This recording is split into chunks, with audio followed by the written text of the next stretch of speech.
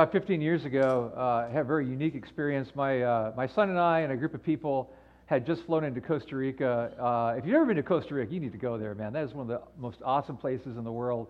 But this is probably our third or fourth trip there. And so, you know how it is when you get into an airport in another country and you just want to get out and get on your way. And so we were just about through the airport where everybody was mixing and almost to the street. And then suddenly something crazy. We didn't know what it was, but we heard drums banging. We heard explosions. Suddenly we heard horns honking all over the place. People were shouting, yelling. And what was really difficult for us to figure out what was going on is everybody was speaking different languages because you're at an international airport. And so you got people over here, a lot of Spanish-speaking people, but then there's Asian-speaking people and Arabic-speaking people and all these people, and they're like just probably as perplexed as we are, and they're all, and so I'm looking for an English speaker. And then finally, I came across somebody, and I said, "Do you have any idea what is going on here?" And I have to tell you, my son and I, we were kind of freaking out. We were like, did a war just start in Costa Rica? Did something crazy, really bad happen? And so this English speaker said, no, it's actually really, really good. See, what's happened is that the Costa Rican international soccer team, and you have to know that soccer is like a religion over in Central America, has just come back from Germany, and they beat Germany for the first time ever. And so people, just going out of their minds, celebrating. And then at that moment, it was like, oh, this is great. So we could kind of celebrate with them a little bit. Now, the reason I'm telling you this story is because there's a story in the Bible we're going to look at today, and you're going to find the story in Acts chapter 2, and it's actually called the Day of Pentecost. So on the Day of Pentecost, some really crazy things begin to happen. God begins to pour out the Holy Spirit in a way that the people have never experienced this gift called the Holy Spirit. So if you have your Bibles, I'd like you to turn to the book of Acts, chapter 2.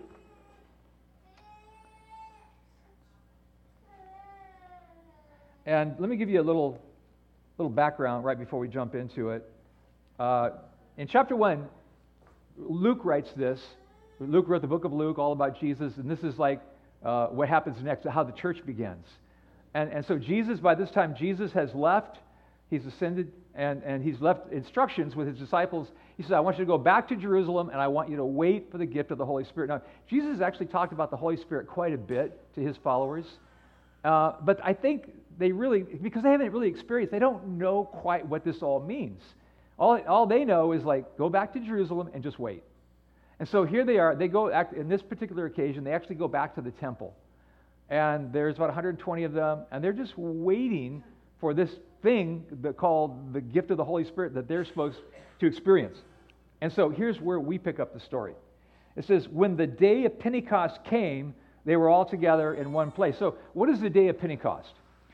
Pentecost actually is not new to the New Testament. It actually is something that the Old Testament believers follow every year.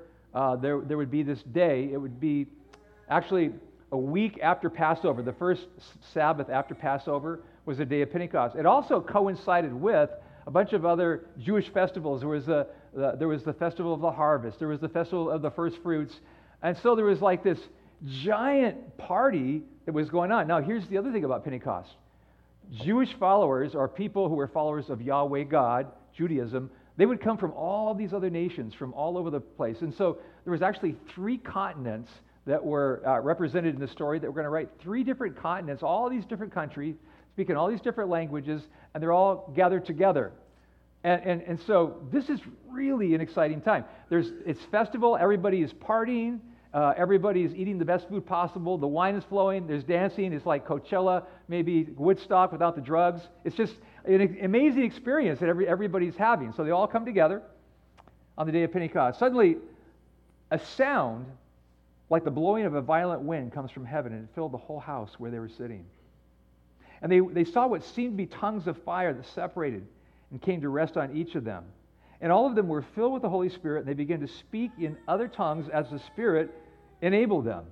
So a miracle is taking place. People are beginning to speak in languages that are not their language. Verse 5, now there were staying in Jerusalem God-fearing Jews from every nation under heaven. And when they heard the sound, a crowd came together, and notice it says, in bewilderment. Maybe feeling a little bit like my son and I were in that airport in Costa Rica going, what in the world is going on? Because each one heard their own language being spoken, utterly amazed, they asked, aren't all those who are speaking Galileans? This is kind of a little interesting twist to this story. The reason that they're saying, like, how are these Galileans speaking our language is, first of all, I hate to say this, but Galileans were not looked upon real favorably. They were kind of like people you say, kind of uneducated, maybe not the sharpest people. And so when they hear these people perfectly articulating their language, they're like, what is up with that? Then it says in verse 8, then how is it each of us hears them in our own native language? Give you an example. If right now I started speaking perfect Arabic, all of you, your mouths would drop, those who know me, because English, I'm still working on it, okay? And I'm not good with languages. I've tried to learn Spanish a couple times, I'm not good. So if I started speaking perfect Arabic and you understood Arabic, you would say, that's a miracle. That's exactly what's going on with them.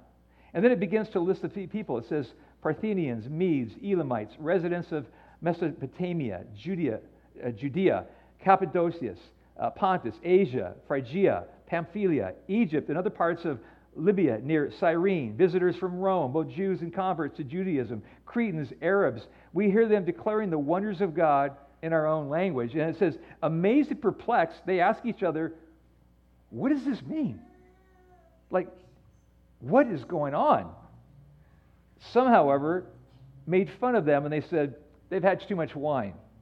In verse 14, it says, Peter stood up with the 11 and he raised his voice to address the crowd. Now, this is the Apostle Peter's big moment. Last week we talked about Peter and his failures and how he got that right with Jesus. And so now, empowered by the Spirit, he stands up and he's going to talk. He says, fellow Jews and all of you who live in Jerusalem, let me explain this to you. Listen carefully to what I say. These people are not drunk as you suppose. It's only 9 a.m, which is interesting because apparently Peter had never been to PB at 9 a.m. There's a lot of drunk people. Anyway, he says, no, this is what was spoken of by the prophet Joel. So what he does is he begins to quote from memory some scripture that was actually spoken of by a prophet named Joel 1,000 years before this event would even take place. This is, by the way, this is really an indication of the power of the Holy Spirit. So Peter, just a simple fisherman, sat under a rabbi named Jesus for about 3 years, and he really, really learned the scripture, and it was deep inside of him. So when the moment came when he needed to step up and bring clarity and explanation, it was just in him. This is one of the reasons I'm always really wanting to encourage you, read the Bible, read the Bible, read the Bible, because when your moment comes and you need clarity or you need something, some truth from the Word of God, just like Peter right in this moment, it'll just come to you. So he quotes, he says, in the last days, God says, I'm going to pour out my Spirit on all people. And your sons and your daughters will prophesy, and your young men will see vision, and your old men will dream dreams. And even on my servants, both men and women, I will pour out my Spirit in those days. This is incredible because this has never happened before. As he's reading, or actually quoting these scriptures, this is a phenomena that will happen for the first time that was predicted from long ago. I will show wonders in the heavens above and signs in the earth below, blood and fire and billows of smoke. And the sun will be turned to darkness and the moon to blood before the coming of the great and the glorious day of the Lord. At the very beginning of this prophecy, it said, in the last days. So some of you might be saying, so are we in the last days? Well, really the last days began after the ascension of Jesus. From that point forward, we stepped into a new advent called the new covenant, the advent of grace. We no longer live under the law. And so, yeah, actually every day from that day forward, we're living in the last days. And the Bible says this. When's God going to wrap this whole thing up? We don't know. There are some indicators. If you study the scriptures, there are indicators, things that will happen that point towards that, and we're seeing a lot of those today. And then the verse 21, and I love this last verse, it gives us so much hope. And everyone who calls on the name of the Lord will be saved. That's hope right there. Everyone He says basically the Holy Spirit is going to be unleashed, and everyone who calls on the name of the Lord will be saved. And so I want to ask you this question, and it really is a question that really is the heart of what this message is about this morning, and is how do we live a life fueled by the power of the Holy Spirit? Now, some of you, most of you probably, have some basic understanding of the Holy Spirit. So I can't get really in depth about it because it would just take a long, long time. But real quickly, first of all, remember, Jesus promised the gift of the Holy Spirit. And he called it a gift, which means it's good. And some of the descriptions or some of the really things that the Holy Spirit does in our life, when Jesus was talking about the Holy Spirit, he said, the Holy Spirit will give you, it will guide you to truth. The Holy Spirit will give you a power that you don't have. The Holy Spirit will comfort you when you need to be comforted. The Holy Spirit will be your advocate when you need an advocate, and on and on and on. All these things that the Holy Spirit would do. Now, I don't want to just stand up here and talk about all this stuff, and you're like, well, how does this work on a practical level? So let me tell you how the Holy Spirit has worked in my life, okay? The Holy Spirit in my life, I'm just like you, I've had some real down times in my life. I've had some times when I just needed something to get me through. And in those times in my life, I have found that's when the Holy Spirit is there to actually comfort me when I'm grieving, to give me strength, to guide me to truth and to wisdom in those moments where I'm I just need clarity. And I've received that from the Holy Spirit. I'll give you an example of that. Up until a few years ago, I was a runner, and I've run all my life. I love running. One of my favorite places to run was over in the boardwalk. And I'd go to Crystal Pier, and I would run from the Crystal Pier all the way down to the jetty and back. It was a beautiful run. I missed that run.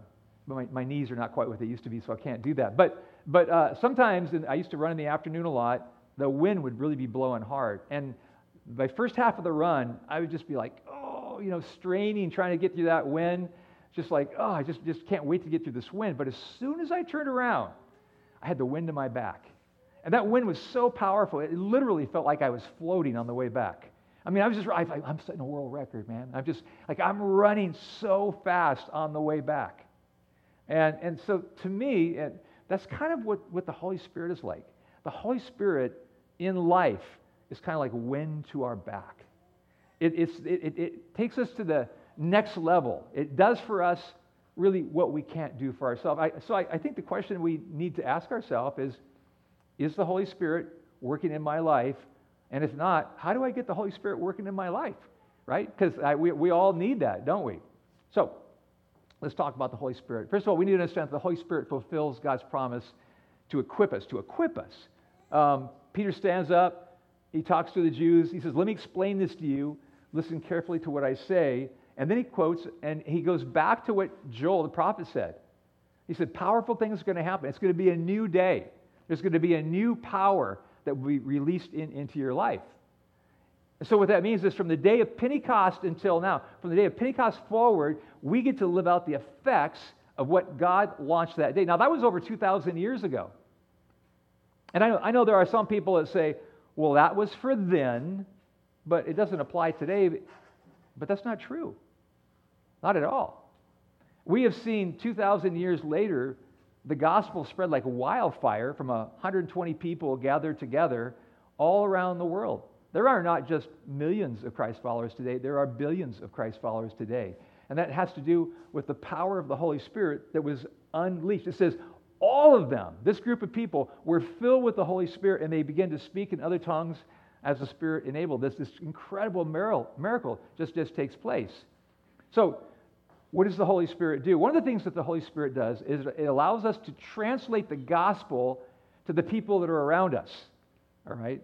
So, if you know a language that somebody else doesn't know and you're trying to translate for them, you have the privilege of saying, hey, I can speak that language. I've spoken in different countries where I needed a translator, and it's always kind of a fun experience. I don't even know what they're saying, but I say what I say, and I'm looking at the translator, and they're going, okay, and then they say it, and I'm going, oh, okay. I'm trusting them. And they're translating for me. In a way, that's kind of what the Holy Spirit does for us.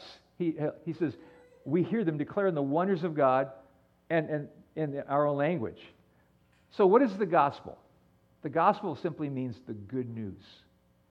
And God wants to take the good news and translate it into the lives of the people around us.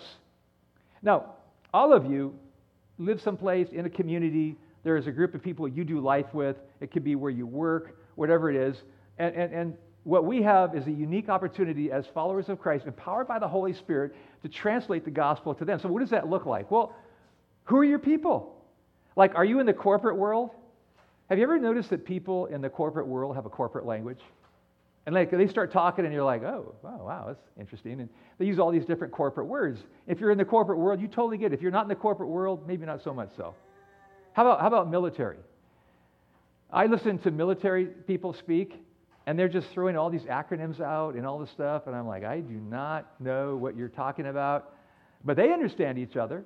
So if you are in the military, then you get to share the gospel using a language that they understand. Now, I understand surfer. I've been speaking surfing language all my life because I've been surfing all my life, and I know all the nuances and all the stuff there. And so when I get with my friends and we're talking about all that stuff, it's funny because I don't even think twice about it. All the people are leaning in going, what are you guys talking about? What are those weird words that you're using? But see, that's what God does. He gives us a unique opportunity, empowered by the Holy Spirit, to share with a group of people that are our people, whoever those people would be. That's how the gospel spreads like wildfire. That's why it's all over the world today. Now, the Holy Spirit awakens and empowers us like an army. And so what happened a long time ago, there was a prophet named Ezekiel. This is probably also about 1,000 years ago, about 1,000 years before this event, the day of Pentecost. And Ezekiel had a really difficult job. He was a prophet, and if you were an Old Testament prophet, most of the time your job was not real fun. And his job was to prophesy to Israel. Now, Israel had lost their way with God. They were floundering, falling all over themselves. And so he was trying to speak on behalf of God. That's what a prophet would do to Israel. And most of what he had to say, they were strong words.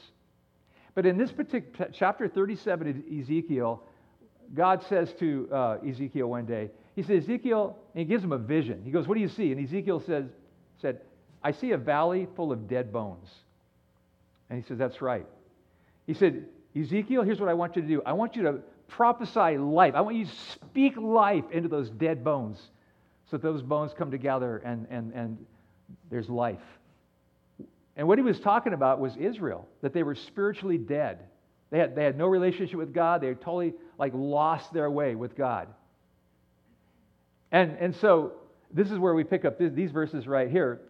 He said to me, prophesy to the breath. Prophesy, Son of Man, and say to it, this is what the sovereign Lord says. Come breathe from the four winds and breathe into these slain, those that are dead, that they may live.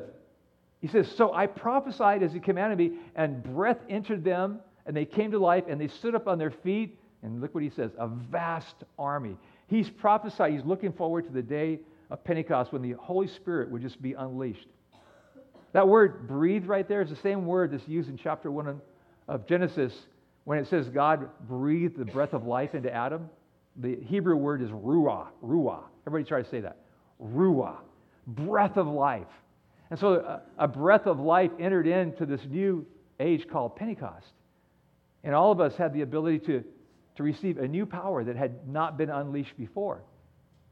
So we see that with the Holy Spirit's empowerment, well, a lot of great things can happen. One of them is that you and I can have a direct guidance about our life, about what God wants to do with our life, as opposed to maybe our own agenda. Now, you say, well, Steve, do you mean that our agenda and God's plan are in opposition to each other? No, not necessarily.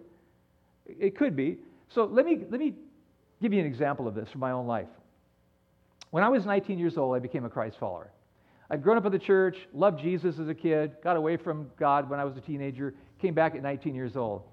And I had by the time I was 19, I think I pretty much had a plan.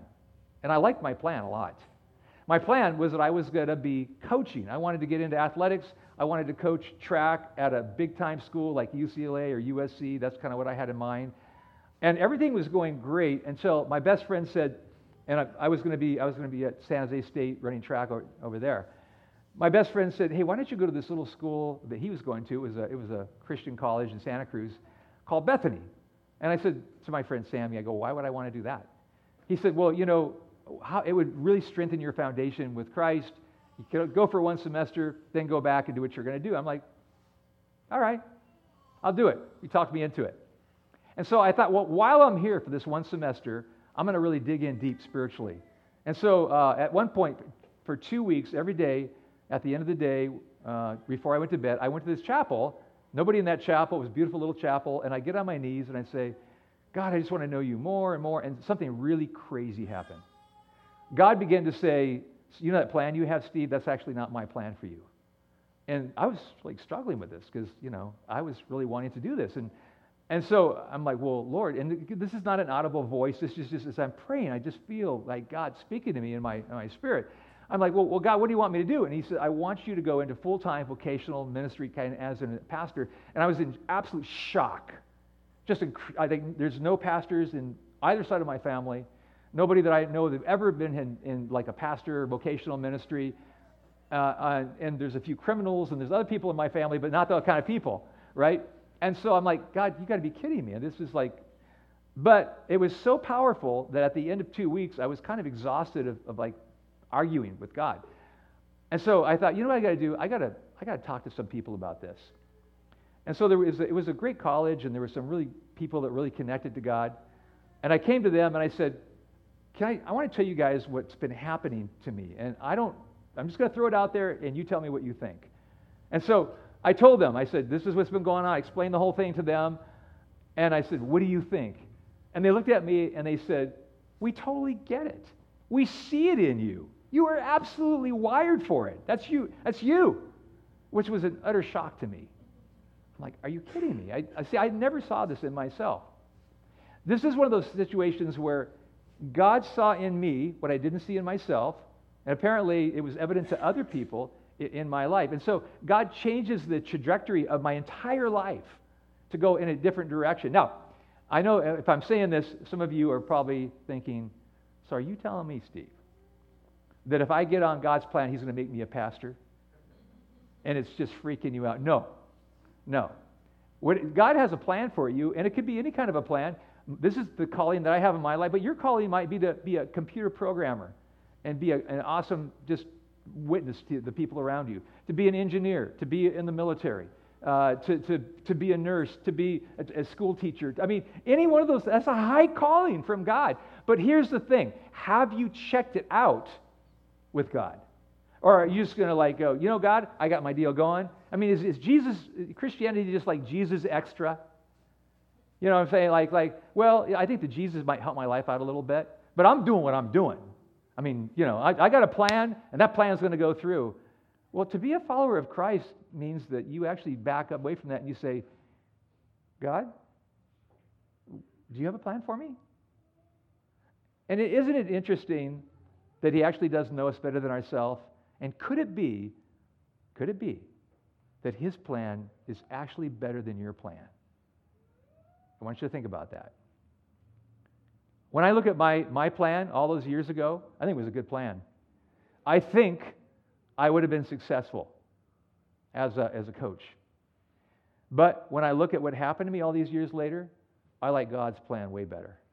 I like it way better. And so I just want you to think about that for a moment. Are you tracking with God?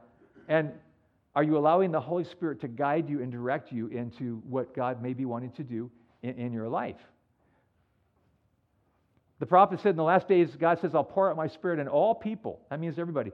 We call this the priesthood of believers. Priesthood of believers simply means this. The Holy Spirit is accessible to everybody now. Did you know in the Old Testament that the Holy Spirit was not accessible to everybody? In the Holy Spirit, you would find the Holy Spirit, in the Old Testament, you would find the Holy Spirit in the temple, in the Holy of Holies. Every once in a while, there'd be these random appearances of the Holy Spirit. But it wasn't accessible to everybody. You had to go to a priest. You have to, if you went to a priest, you pretty much hoped everything would turn out okay. It may not. That was the Old Testament. But from the day of Pentecost forward, it's like God has just completely unleashed the gift of the Holy Spirit to everyone. And that's why He says, I'm going to pour out my Spirit on all people. And he talks about your sons, your daughters. You're going to see, your young men will see visions, your old men will dream dreams. I want to speak to old men for a second, if there's any in here. You say, I'm washed up, I'm finished, God doesn't have anything for me. Apparently not. Apparently, you might be dreaming, God might give you a dream of something that's going to be amazing. But he wants to use all people, all ages, men, women, right across the board. Why? Because God, from the day of Pentecost till now, he has poured out his Spirit for us. We call it the priesthood of all believers. You don't have to go to a priest anymore since the day of Pentecost. The Holy Spirit's everywhere. So, if that's true, what do I do with that? So I have the Holy Spirit, I'm a follower of Christ. What's my next step? Your next step is to find out, well, okay, what does God want to do in my life? And how am I wired? How am I designed? How can God use my skill set, my personality? And know this, that one of the things that really scared me about becoming a Christian when I was 19 years old? I was scared to death that I would lose my uniqueness. And this is a long time ago when I came to Christ. But I kind of noticed that church people kind of looked alike, talked alike, dressed alike. And I was like, I don't want to be like that. I'm Steve Bombachi. I'm unique. So don't make me a cookie cutter or anything. And then I discovered when I became a Christ follower that it was nothing like that. That God looked at me and others and said, you are unique. And I created you that way. And I want to amplify that. I want your unique everything to be an example of this in this world and a blessing to this world and a gift to this world. And we do that by the gifts that God gives to us. Romans chapter 12, verses 6 through 8. The Apostle Paul talks about it, and he says it this way. He says, we have different gifts according to the grace that God has given to each of us. If your gift is prophesying, then prophesy in accordance with your faith. If it is serving, then serve. If it is teaching, and by the way, we could always use teachers around here. If you have a teaching gift, we applaud it, and we'd love to have you use it to teach our children, our youth, our life group, any one of those things. Then he says, use it. If encourage, then give encouragement. And by the way, I love encouragers, don't we all? One of the things that really is my fuel for just getting up in the morning are the great encouragers in my life. And we have a bunch of them around. I didn't want to start naming names. It would take me forever. But if you have that gift, keep using that gift. If it's giving, then give generously. I know people, and they are just like money-making machines. They just know how to make money. I have a couple of friends that are millionaires, and their greatest joy in life is just giving their money away to bless other people and to advance the kingdom of God. To do it diligently, to do it, show mercy, and he talks about mercy, if you have the gift of mercy, do it cheerfully. No, so there's a lot. That's just a few of the gifts. But there's a whole bunch of gifts out there, and God says, I want you to take that gift, empowered by the Holy Spirit, and I want you to use that. I want you to use that to spread the gospel. I want you to use it to make the world a better place. And so, for some of you, you might be thinking, well, I don't know what my gift is, and we're here to help. If you're interested, you can go online, go to newbreak.church /pathway. You can take a picture of it you want. You can come to me afterwards if you didn't get it right now. And you can go right to this gift test. And so take it. Now, when you take the test, you might say afterwards, so I have these gifts. What does that mean? Well, we're here to help you. So if you happen to take the test and it says something like, whatever it says, come to us if you're confused about it. But we really think it'll help you take your next step and, okay, if that's what my gift is, I want to use that, and we can help you to be able to use your gift for God. Finally, our relationship with the Holy Spirit begins at conversion and grows deeper throughout our lifetime. So the day of Pentecost was just a starting point, right? Peter comes out, he goes, here's what I want you to do. I want you to repent.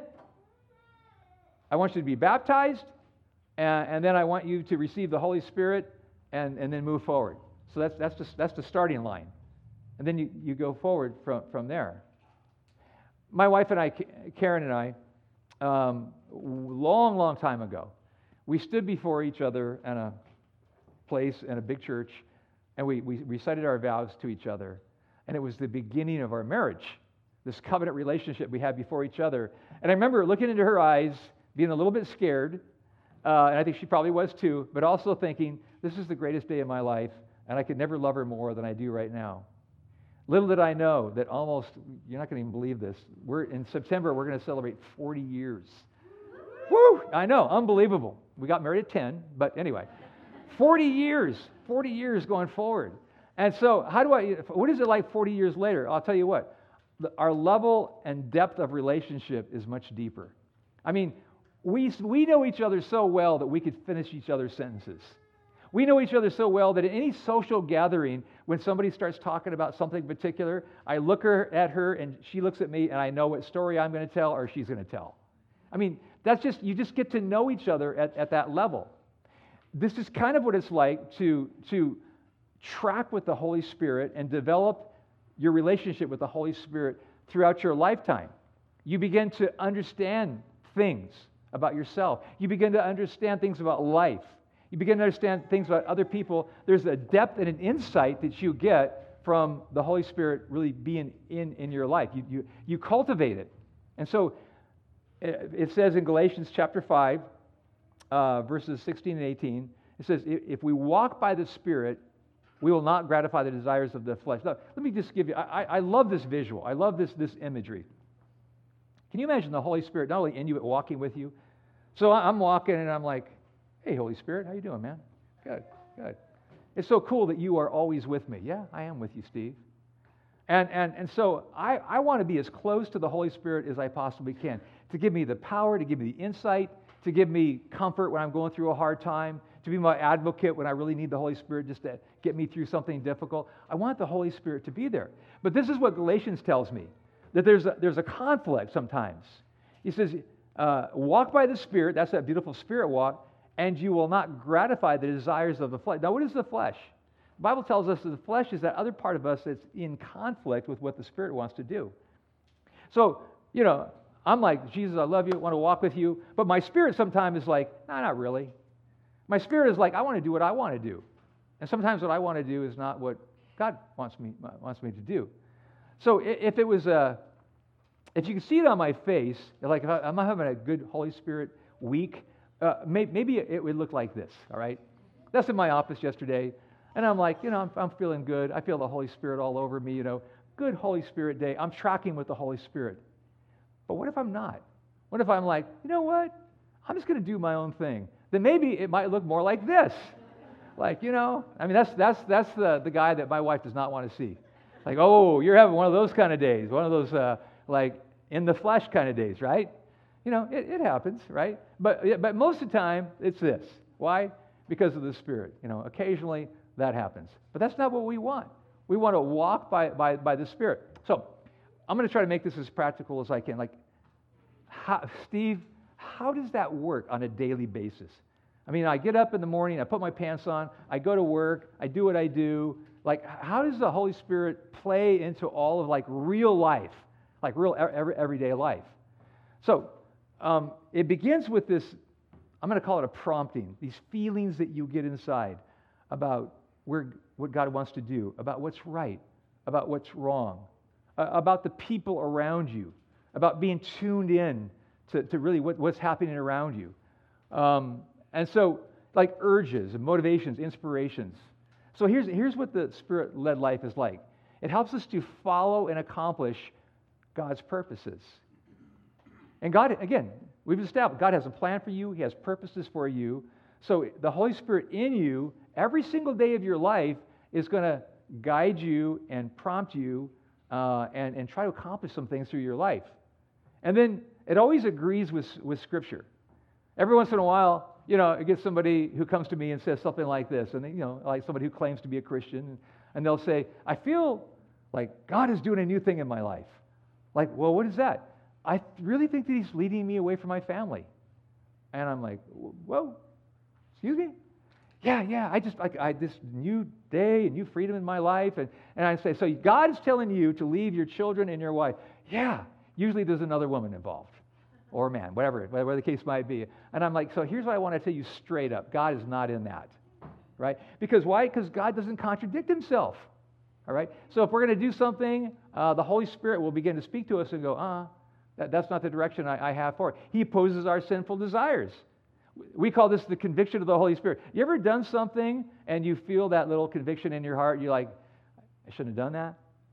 I shouldn't have said that. And you feel it inside, this little thing inside of you. It happens if the Holy Spirit's in you. And it's not just guilt. Guilt can happen to anybody, Christ follower or not. But the conviction of the Holy Spirit is the Spirit of God inside of you saying, I'll use myself as an example. Steve, you shouldn't have said that.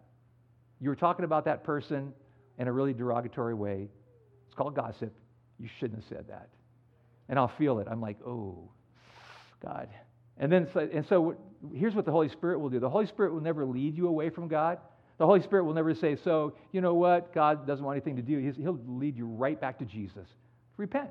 Steve, get it right. Repent. And then you're always going to be, by the Spirit, directed towards helping people, not harming other people. And then He's always going to align you with what we call the fruit of the Spirit. What is the fruit of the Spirit? Love, joy. How many of you could use a little more love in your life? And yeah, I'm not talking about romantic love. I'm just talking about like being a more loving person, right? Love. How about joy? Like who doesn't want that in their life? And so these are something it's called the fruit of the Spirit: love, joy, peace, patience. Man, I'm still working on one patient thing. I'm getting better. God's helping me. But on this list, love, joy, peace, patience, kindness, gentleness, faithfulness, goodness. How about self-control? These are all things. That's a tall order, right? And God is saying, this is what I want to do. I'm going to make you like God. And God has all that going on. Kindness, faithfulness, gentleness, all of it. But it's a lifetime pursuit. That's why we have to invite the Holy Spirit in and then cultivate that relationship with the Holy Spirit every single day of our life. That's why I'm always, in my prayer every morning, I go, God, give me more of the Holy Spirit. I want more of your gift. I want it in my life, working through my life. And so how can I cultivate that relationship every single day of my life? Now, I've answered probably maybe a few questions, and you probably have about 1,000 more questions. And so we'd like to help you with that. There's a seminar. Our good friend Mike Quinn, lead pastor of New Break Church, did a seminar about a year or two ago. And in that seminar, it's about a little over an hour, he answers all kinds of questions. He does an amazing job of teaching about the Holy Spirit and the place of the Holy Spirit in our life. So if you're interested, I'd really strongly encourage you to go to this. Go online, newbreak.church /HS seminar, Holy Spirit seminar, and you'll really get a lot out of it. So just check that out if you would. I close with this. We're into a new year, into a new decade. How much more of a role would you like to have the Holy Spirit play in your life? I have a goal. I don't know about you. I came into this new year. I was so inspired. I'm like, God, and everything from health to financial to other goals that I have in my life. But have you ever thought about having like Holy Spirit goals? Like what if we begin to open up our life in a way that we hadn't before?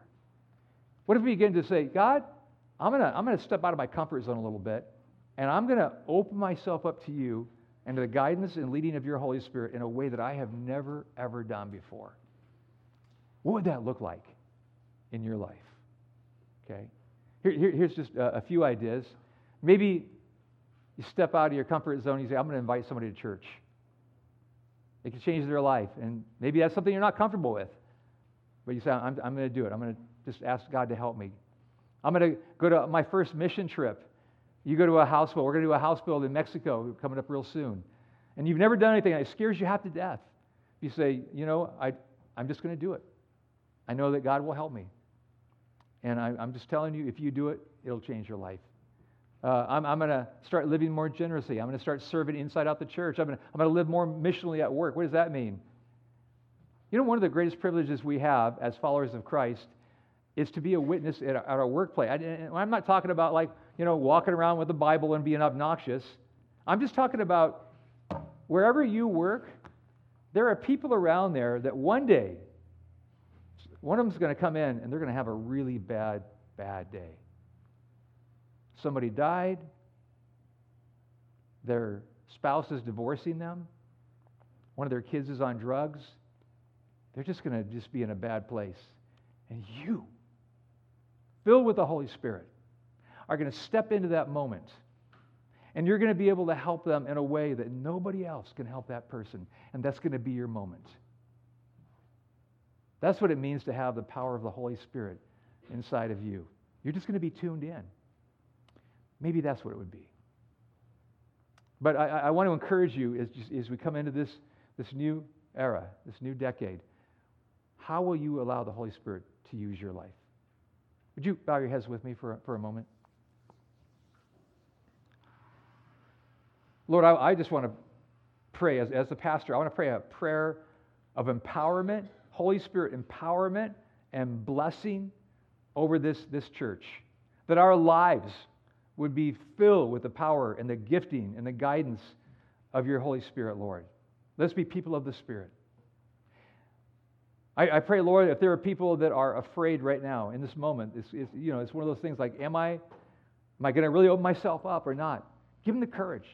Help them to know how their life can be so amazing. How you can begin to help them discover more about who they are and why they were designed that way.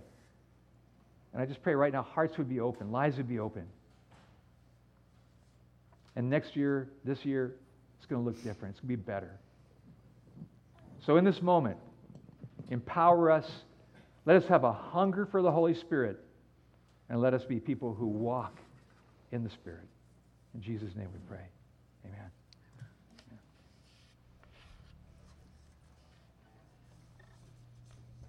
I'm going to go a little old school with an older hymn this morning called Be Thou My Vision, but I think it speaks very well to